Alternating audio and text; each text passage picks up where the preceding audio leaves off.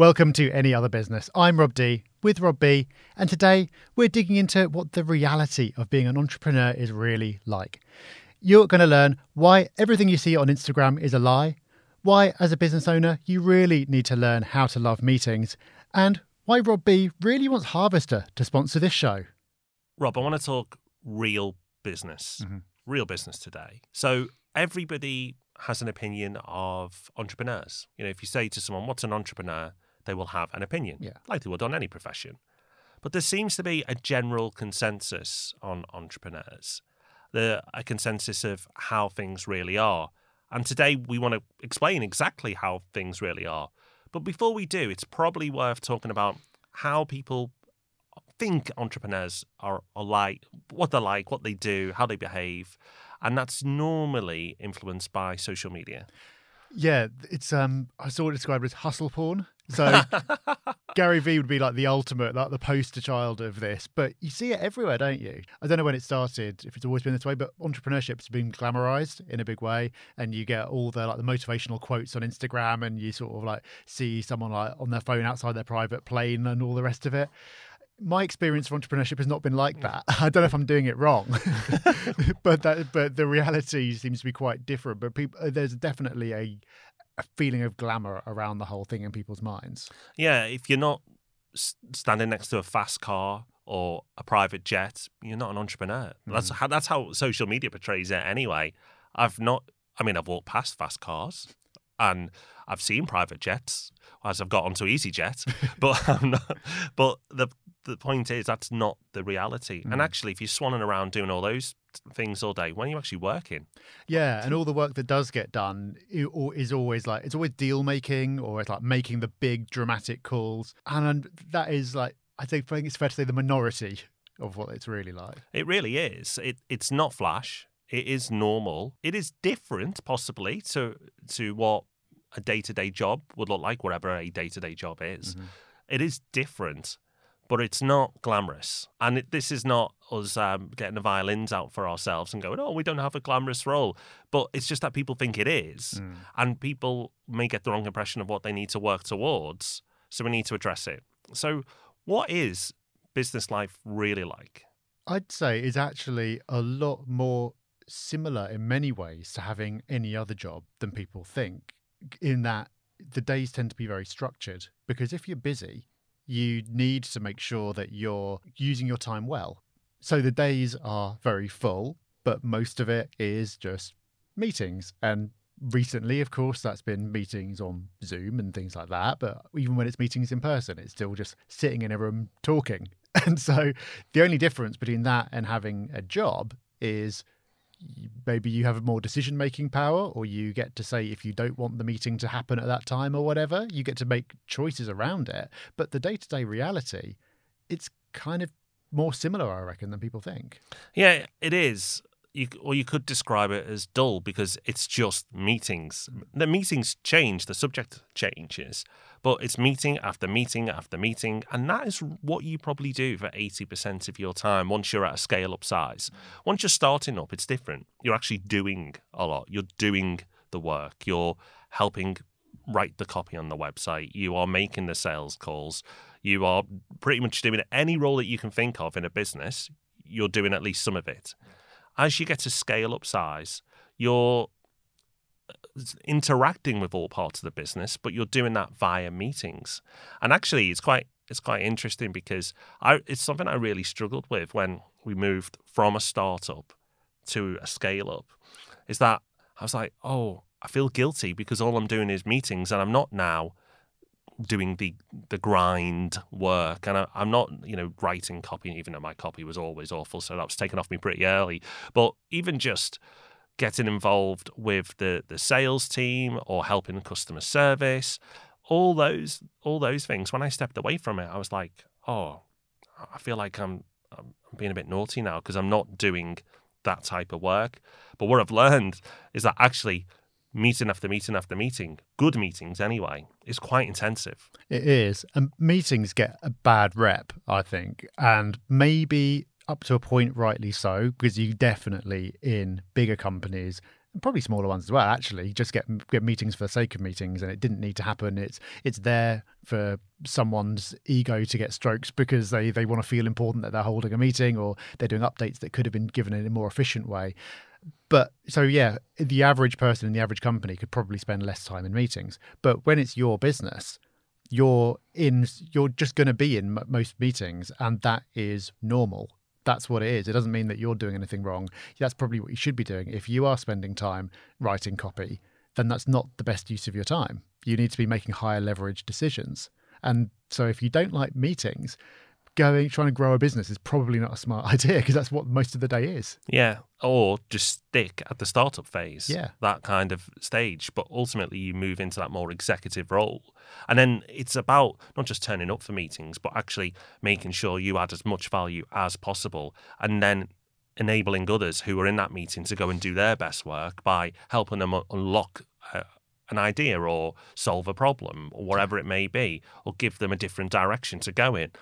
That's where you add the value. And actually, so we've kind of talked it down a little bit, but the amount of value you can pack in those 20-minute, 30-minute, hour-long meetings, however long they are, can be quite significant. You can also, and it still happens, do an hour meeting and go, I've just lost an hour. Yeah. But you do feel that way because you can only do so many meetings. If you do have a bad meeting, you do actually resent it and you think, I've lost an hour, and it kind of makes you not want to repeat that experience. Yeah. I think we're always conscious of that. So we tend to start most meetings, or one of us will say, what do we want to get out of this meeting? Yeah. So you get very clear at the beginning what it's about, because you can so easily just have an hour having a nice chat. Yeah, it's very easy. And you go, oh, that was okay. It feels like we've just done something. We've talked about the problem, but then you don't know what you were really trying to solve, and you don't have an outcome at the end of it. And that is very easy to fall into. So I think we do a decent job of identifying that and catching it and preventing that from happening, but it does still happen. There's not a lot you can do about it. And I think the one you have to be really careful of is the recurring meetings. So if you have one-off meetings, then it's quite easy to go, right, what do we want to get out of this?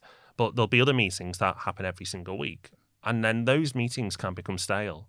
So it's important to go, okay, we've been doing this for a while, but we're not getting as much out of this now. So let's try and do it a different way, or change the time length, or let's readjust the agenda to make it more interesting, or a more productive meeting. So there's meetings, we've established that. There's a lot of meetings. And currently at the moment, as exciting as it gets, is it on Hangouts, is it on Zoom, or is it on Teams? You know, that's as exciting as it gets. But we do other things as well.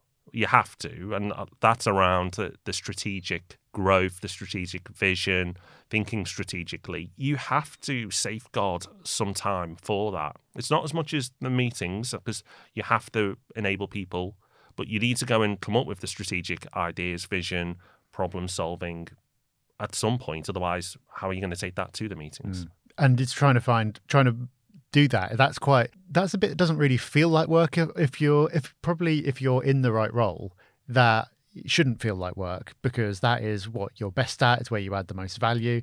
But it's also the bit that it's easy to stop doing, because there's so many other pressures on your time. So because people are asking for things, they want to talk to you, they want you to make a decision about such and such, that ends up getting done because other people are asking for it. But really what you need to do is say, actually, this morning, I'm not going to book anything in, and I'm just going to I'm either going to do this thing that I needs to be done, or at the extreme, I'm just going to read a book, go for a walk. Like, that never happens, but it probably would be better if it did happen, because then you'll get the bigger ideas that really you can then take back into the rest of the team and try to do something with it.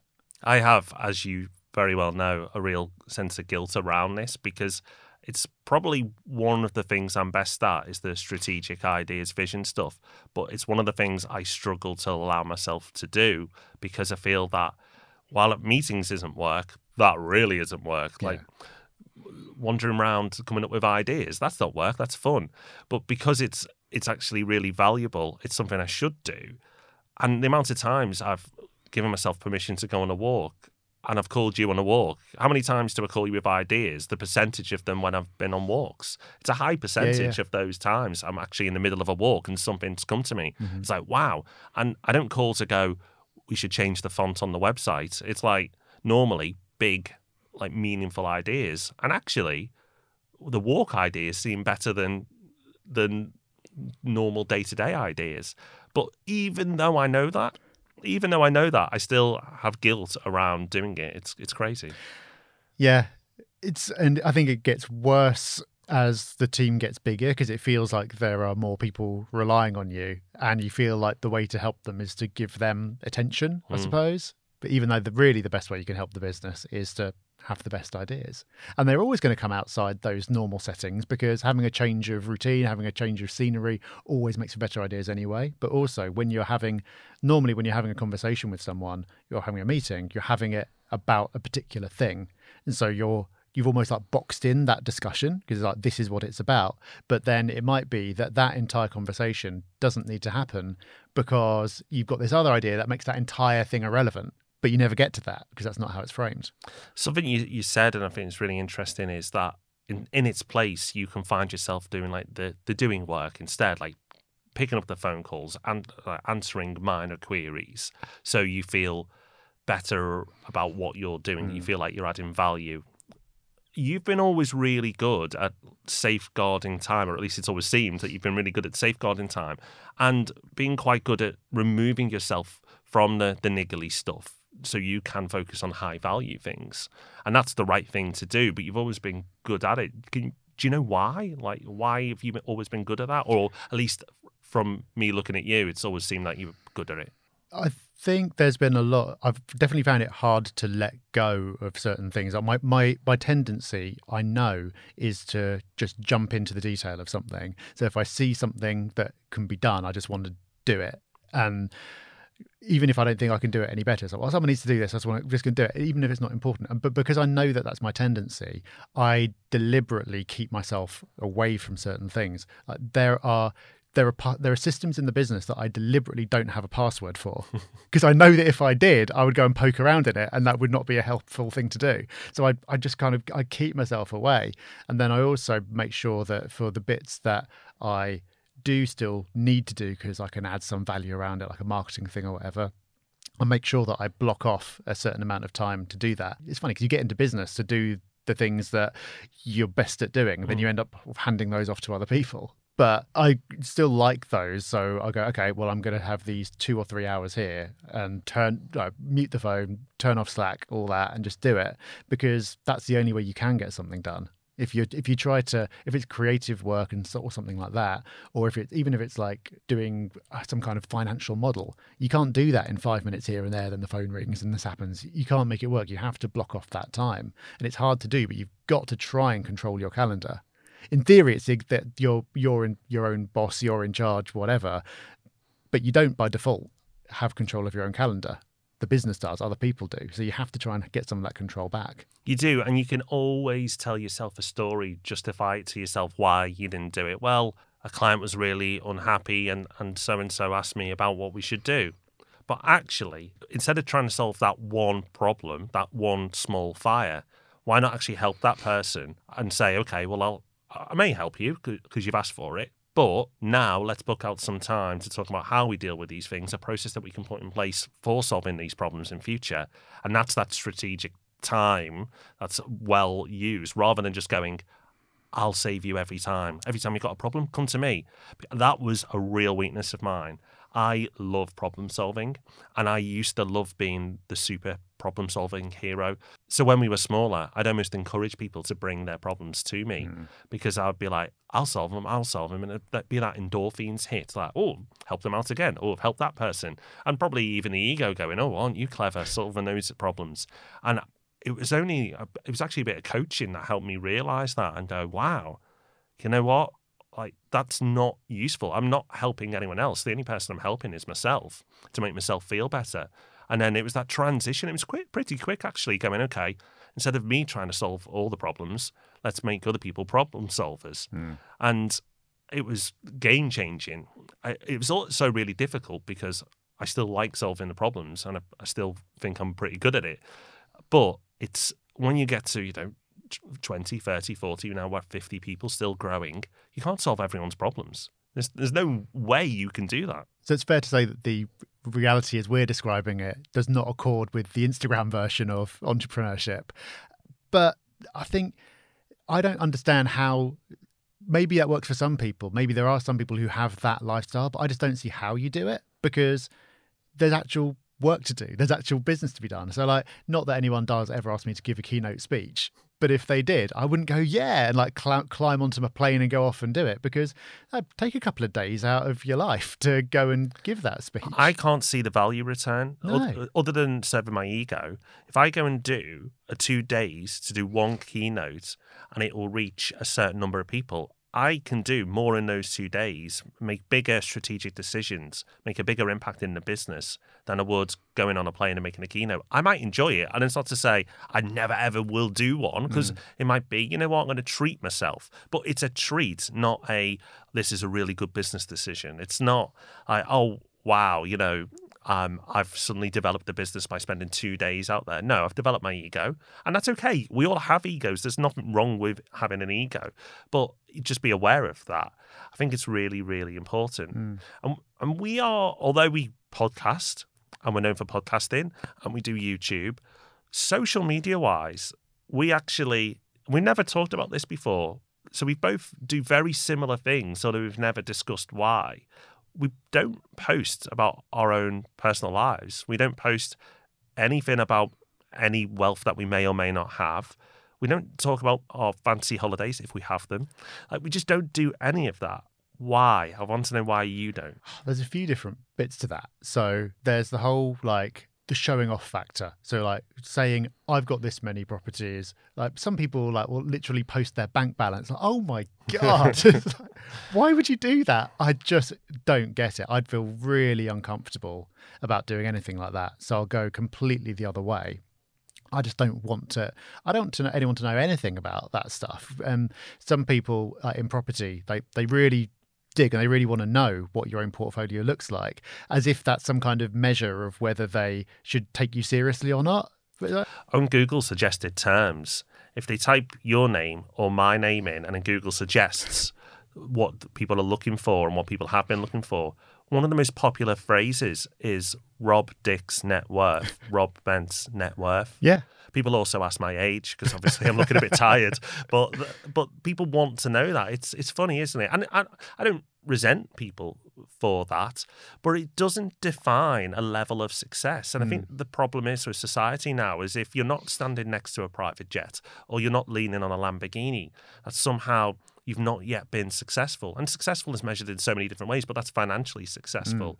But I actually think that those people who go out their way to portray themselves as wealthy, like not sharing holiday snaps, because people share holiday snaps and that's because they enjoy it and that's fine. But people who go, look, here I am with a super fast car, or here I am living a 5-star lifestyle. I actually think they've either got some sort of deep down issues with money that they want to be validated that way, and I feel sorry for them if that's the case, or they actually haven't got that much money and they want you to think that they have. Yeah.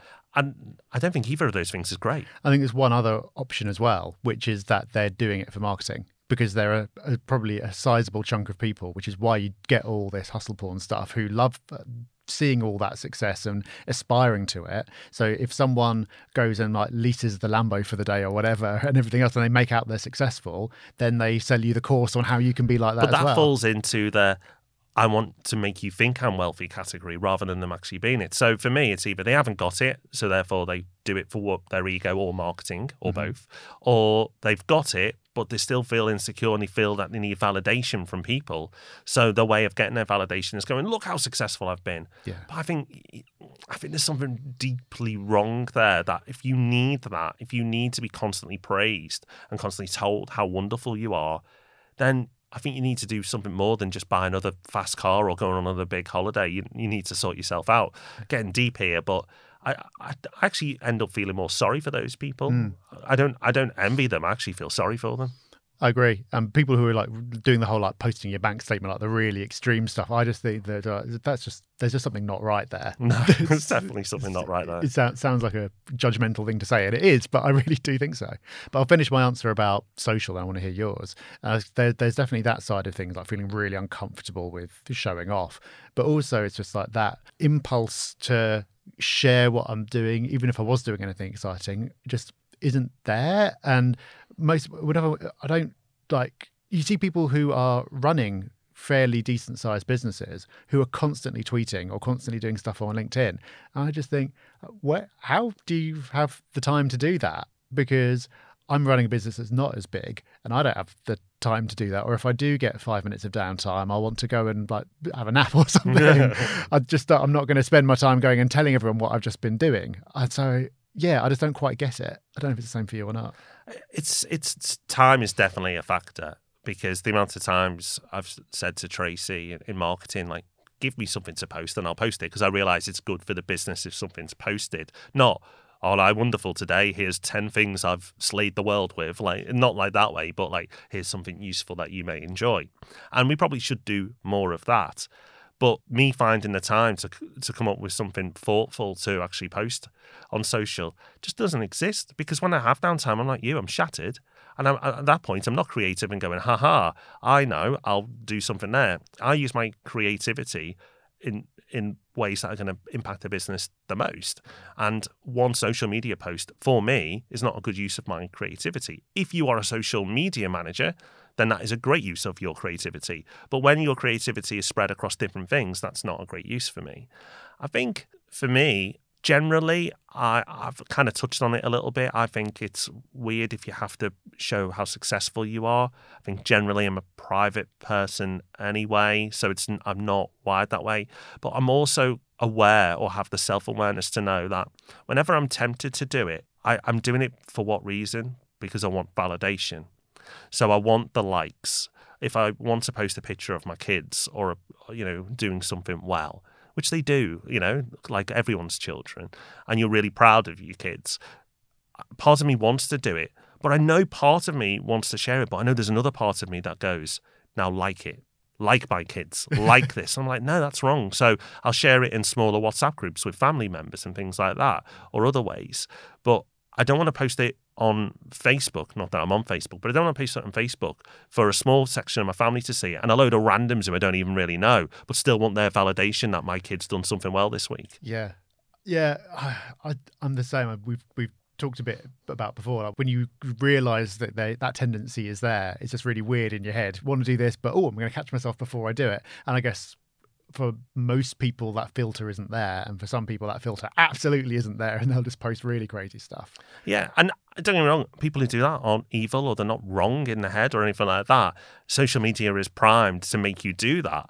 I think I'm probably just got too many self-awareness conversations going on in my head that I end up questioning every single thing I do. But that's just part of who I am, and part of the reason why I don't engage on social media.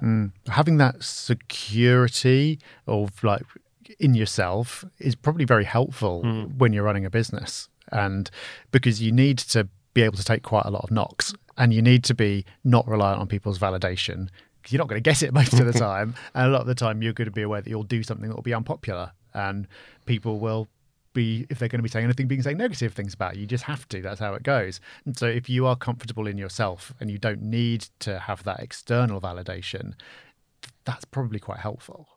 And powerful. Yeah. Really powerful. So we don't share our lifestyles, and we're not going to start today, but we can talk about it. Yeah. Because there's a perception of lifestyle, and we poo-pooed that, and we talked about what we do day to day in business. But what does your lifestyle look like outside of business? So we talked about the lifestyle of running a business and what it's really like. What is your lifestyle outside of that world? What is the glamorous world of Rob Dix? Oh man, there's you're working on the assumption that there is something outside business, because I think people can maybe. Some people will want to pursue entrepreneurship because it seems like the easy option. Because if you've got a job, then you have to be there at a certain time until a certain time. It takes up the majority of your day, and it's this feels like hard work. If I work for myself, I don't have to do that. I can just float around and do whatever I want.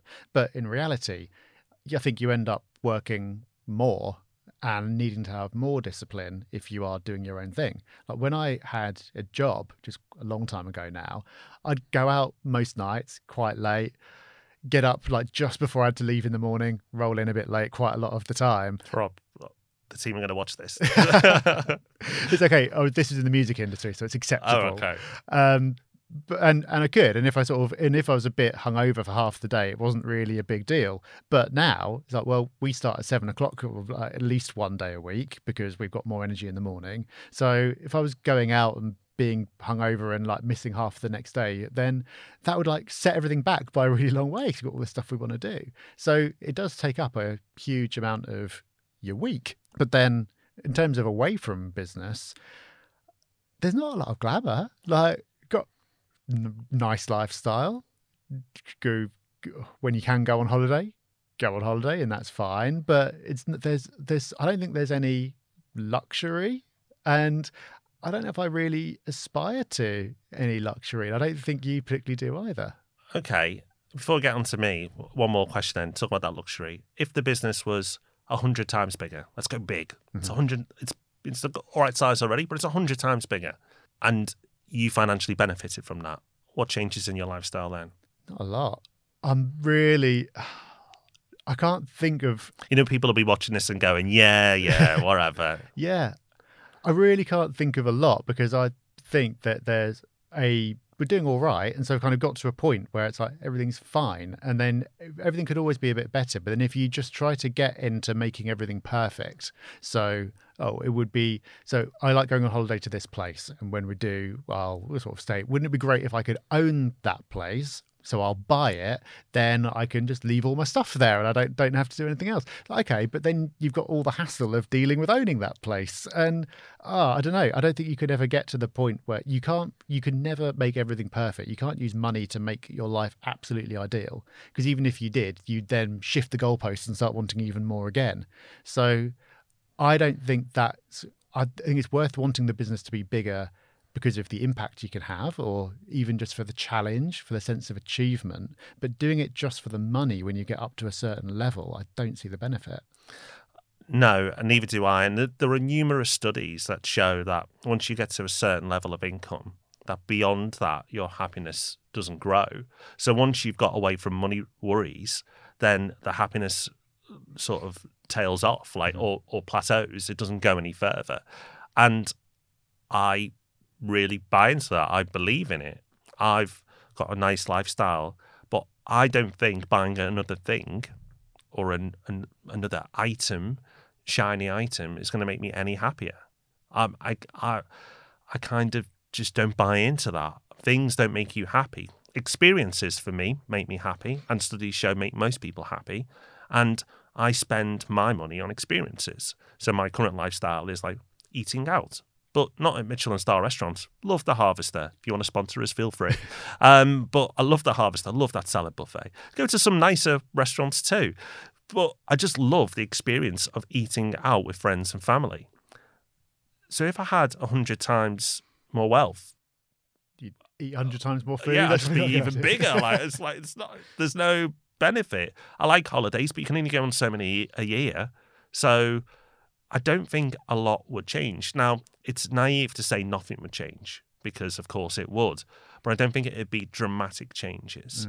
And I think that's what a lot of people wrongly believe, that once I have this, I'll be happy. Yeah. And you're not going to be happy. You might enjoy the journey to earning that thing, and you might enjoy the process. Hopefully you do.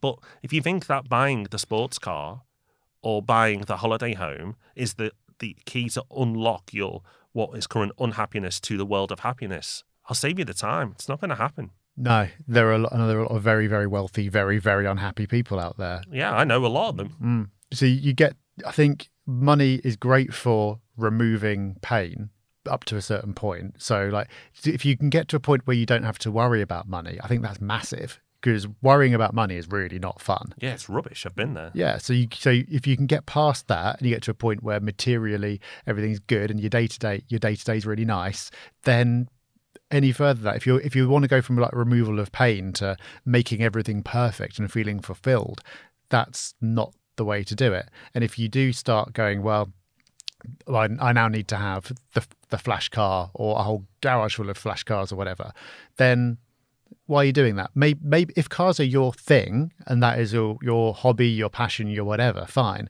But otherwise, are you doing it to get validation from other people, or are you doing it to try and get validation from yourself? A lot of the time, it's going to be one of those two things. Yeah, it is. I mean, I remember that the happiness movement for me was when I'd go out to a restaurant and I started looking at the left of the menu rather than the right. And I was like, instead of going, what's the cheap main course? I was like, what do I want? And knowing that I could always look at the left and not have to worry about the right was like, that was really liberating for me. And when that happened, it was like, wow, that's a massive moment. And that gave me a lot of happiness. But it's just simple things like that get you the happiness, not I need to own the restaurant. Yeah. Exactly. And even if you go back to all the Instagram stuff, if you're doing the private jet lifestyle and it's all glamorous, like you could have that, you could have all those things, you could have that experience, but you could have a really miserable time having that experience if you haven't got things right in your own head. The outside of reality is the same, but your experience of it can still, if you haven't got everything sorted mentally, will still be awful. Like you'll have all your same problems, but you'll just have all your same problems on a tropical island or something. I've been with a lot of people who I've been in the same situation with them, and they've crafted an Instagram moment that I'm like, wow, I wish I was there, but I was. Like that, it looks amazing what you've just done, but it's not real. Yeah. And that's what people have to remember. The entrepreneurship that's portrayed on social media is not real. It's not real. And you know what? You probably, even though you may think you do want it to be real, you probably don't, because it's not going to make you any happier. And those people posting probably aren't that happy either. No. But, I think we've talked a lot about what entrepreneurship isn't and the seeming advantages that it doesn't give you. But for me, the one thing that it massively does give is having control. I don't know if I was going to say freedom, but I don't know if freedom's quite the word, because we've already talked about how we actually don't have that much. You can't just wake up today and go, oh, what am I going to do? Because you've probably planned that week at least a few weeks in advance, and so you have to do these things. But I suppose you do have the freedom to change that if you don't like it and make those changes. But it's also just being in control of things, being in a position where you can't just get fired one day and you can't have other people making decisions about your life. For me, that is the reason that I would never want to do anything else. Yeah, for me, I hate being told what to do. Yeah. No, there is that, but also I like creating things. It allows me to do the thing I enjoy the most. Even when you're starting up and you have to do all those different roles, you are still creating them. You're creating those roles. You're creating those tasks. You're creating the space to bring someone else in. So it's still creation. So it gives us things in different ways, but it does give. And yeah, if it's come across that we're anti-entrepreneurship, we're not, but it's not a world of glamour. I absolutely love it and would not want to do anything else. And it scares me that one day I might not be an entrepreneur because I don't know what else I'd do that would give me so much happiness. And I think I always will be, and in whatever scale. But it's a wonderful thing, but it's not wonderful for everyone. So, Rob, we dispelled some of the myths around entrepreneurship. We made very clear how boring we are. But assuming we haven't put everyone off completely, before you get to that point, you need to have the idea. You need to get things started. So that's what we're going to talk about next time. And we'll see you next time for that one. Well, that is it. Another episode of Any Other Business done. Thank you so much for listening. We really appreciate your support so early in this podcast. Yes, if you're listening to these, you are the early adopters. You are the hardcore if you're going back and listening to the archives. So thank you so much for your support. And if you really would like to support us, then we'd love an iTunes review or a review anywhere you think is relevant. It really does help the show out and it helps us reach as many people as possible. And of course, if you want to go further, you can share it on your socials too. But any sort of support is very welcome. We'll be back with another exciting episode next week. We'll see you then. Bye-bye.